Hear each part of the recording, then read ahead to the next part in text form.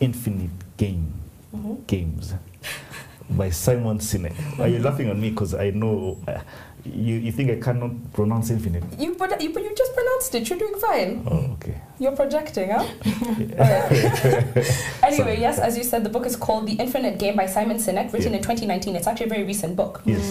So Sinek is a British-American author, motivational speaker, and organizational consultant. Yes. And so previously, earlier this year, we had actually covered one of his best-selling books called Start With Why, which argues that leaders and organizations that focus on their why, which is why being your purpose and your motivation for existing and pursuing certain things, those people are able to better inspire and achieve success. Yes. And I think that in some vein, this book is kind of adding on to that Start With Why mentality. Absolutely. So he tells this story, a historical story, how on the morning of January 30th, 1968, North Vietnam launched a surprise attack against the US. So this is during the Vietnam War. And over the next 24 hours, more than 85,000 North Vietnamese and Viet Cong soldiers attacked over 125 targets in the country. So the attacks really caught the Americans off guard. And this is because most of them weren't even at their posts, because at this time they were celebrating the holiday Tet. So this was completely unexpected, as Tet is equivalent to what the West celebrates as Christmas. And so the tradition was that there was never to be any fighting during this holiday. However, seeing an opportunity, the North Vietnamese broke tradition and they decided to have the surprise attack. However, very surprisingly, the US were able to repel every single attack. And after about 1 week of fighting, the US had lost fewer than 1,000 troops. But on the other hand, the North Vietnamese had lost over 35,000 soldiers. So when you look at the 10 years of the Vietnam War, America lost about 58,000 soldiers in total. However, North Vietnamese troops lost about 3 million individuals. But the funny thing is, as we all know, Vietnam actually won the war. And so he asked this question, how do you win almost every battle, completely destroy your enemy, and you still end up losing the war?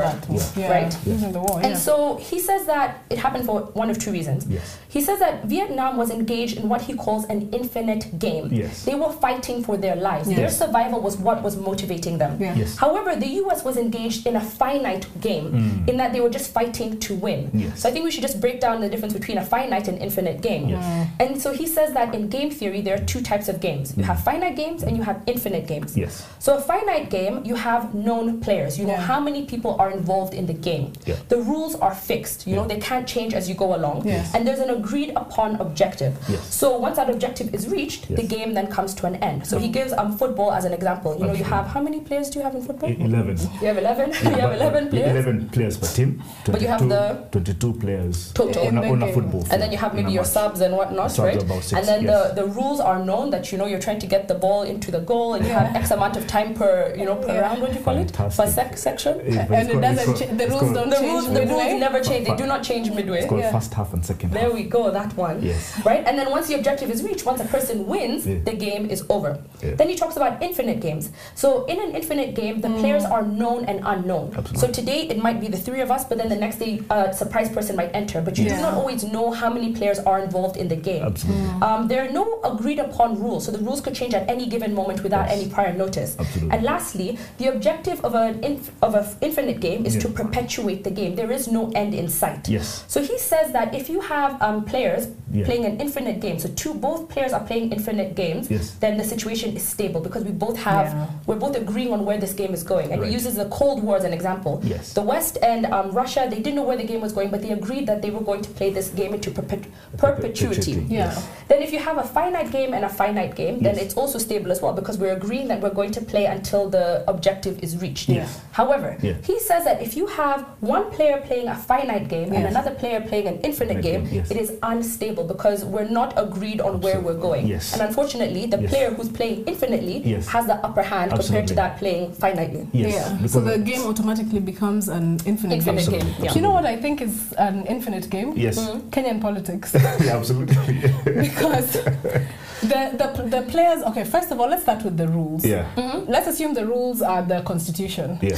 But midway they're changing on Tuesday, perhaps, on Wednesday. Yes. And then we always do not know who the players are, yes. or what exactly it is that they're playing, or the intention, or the intention. Absolutely. And then the objective yes. is also to perpetuate. Absolutely. Yeah. Absolutely. Isn't it? Yes. And the wrong way to go about it is actually thinking to have a fixed position, yeah. like our friend, to have a fixed position, knowing very well that rules are going to be changing as we go. Who's our friend? Our friend. Confusing to say. He comes from Kamagut. But I would ask this question though. Yeah. In my opinion, I think that Uhuru is playing an infinite game. Yes. Yes. He has an agenda going into perpetuity that we do not understand, but he has a long-term goal. Yeah. Whereas Raila, I think, is playing a finite game, yes. right? I think he just wants to win. Yeah. He wants to say, I've tried. How many times has he tried? 65. I don't know. Many times he's tried to become president, and eventually he's saying, once I get it, the game is done. I've met my objective. End of story. Absolutely. You know, the fact that he's been in this game since 1982 could also mean that he's in an infinite game and he wants to continue in perpetuity. But by choice or by design? I don't. Yeah.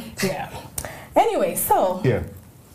There's 5 things that he tells us generally, but he focuses not on politics as we've been talking about, but on business. Yes. And he says business itself is an infinite game because business, the concept or the model of business has been in existence far beyond or far back than any company or entity or business person has existed. And therefore, a leader of any organization or company must, in order to succeed, must be an infinite player. And he gives 5 ways in which a leader can be an infinite leader. Yes. The first one is to have a just cause. And he says it's more than the why, which Tuja you have mentioned in the other book. It's more than the why or the purpose, but that thing that wakes you up in the morning. And because it's such a burning inside of you, then it will outlast your competitors. It's something that is unchangeable. And the second thing related to the first is that you have to be a courageous leader. If you have this cause that you are fighting for, you have to fight against unpopular opinion, you have to fight against your board, then you have to be a courageous leader and defend your just cause. And for an organization to truly defend a just cause, it's that all the leaders have to align in their thinking and in their purpose. Absolutely. And then the third thing he said is that the company must have a vulnerable team. Not that people in the company should go around crying, but that they should be able to express themselves without fear. Absolutely. And I like what he says in the book, that if people are afraid to express themselves in the company, it's not because of them, it's because of the boss. Absolutely. I like anything that blames the boss. And then fourthly, which is very powerful, is that a company should have a worthy adversary or a worthy enemy. Absolutely. And worthy means that you recognize that this is your competitor, but you respect them. And then also, you should see the competitor as somebody who helps you improve your product or whatnot. Absolutely. But the real competitor should be yourself. You should compete with your former self so that you're only don't compare yourself. Otherwise you will never attain fulfillment. Absolutely. And finally, he says, have an open playbook. Which is an open rule book, meaning that it is transparent, as many people in the organization know what is going on, but also that it is flexible. It is flexible. In fact, the thing he says, the only thing that should be almost unchangeable in an organization is the just cause. Absolutely. Is the why, is the thing that wakes you up in the morning. Otherwise, if you do a adjustable cause and a fixed strategy, you will never be able to navigate the business world, which is infinite. Absolutely. That's so true. That was actually my biggest takeaway from the book. How many times have you said absolutely today? Did you not see we had some fans tweeting about how...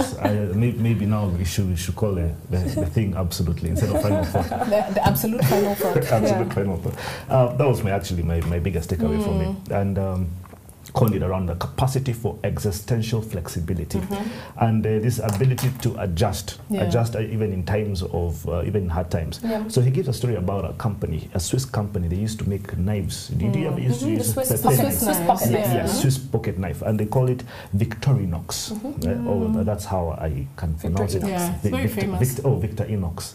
Victorinox. So this company was very successful before 2001.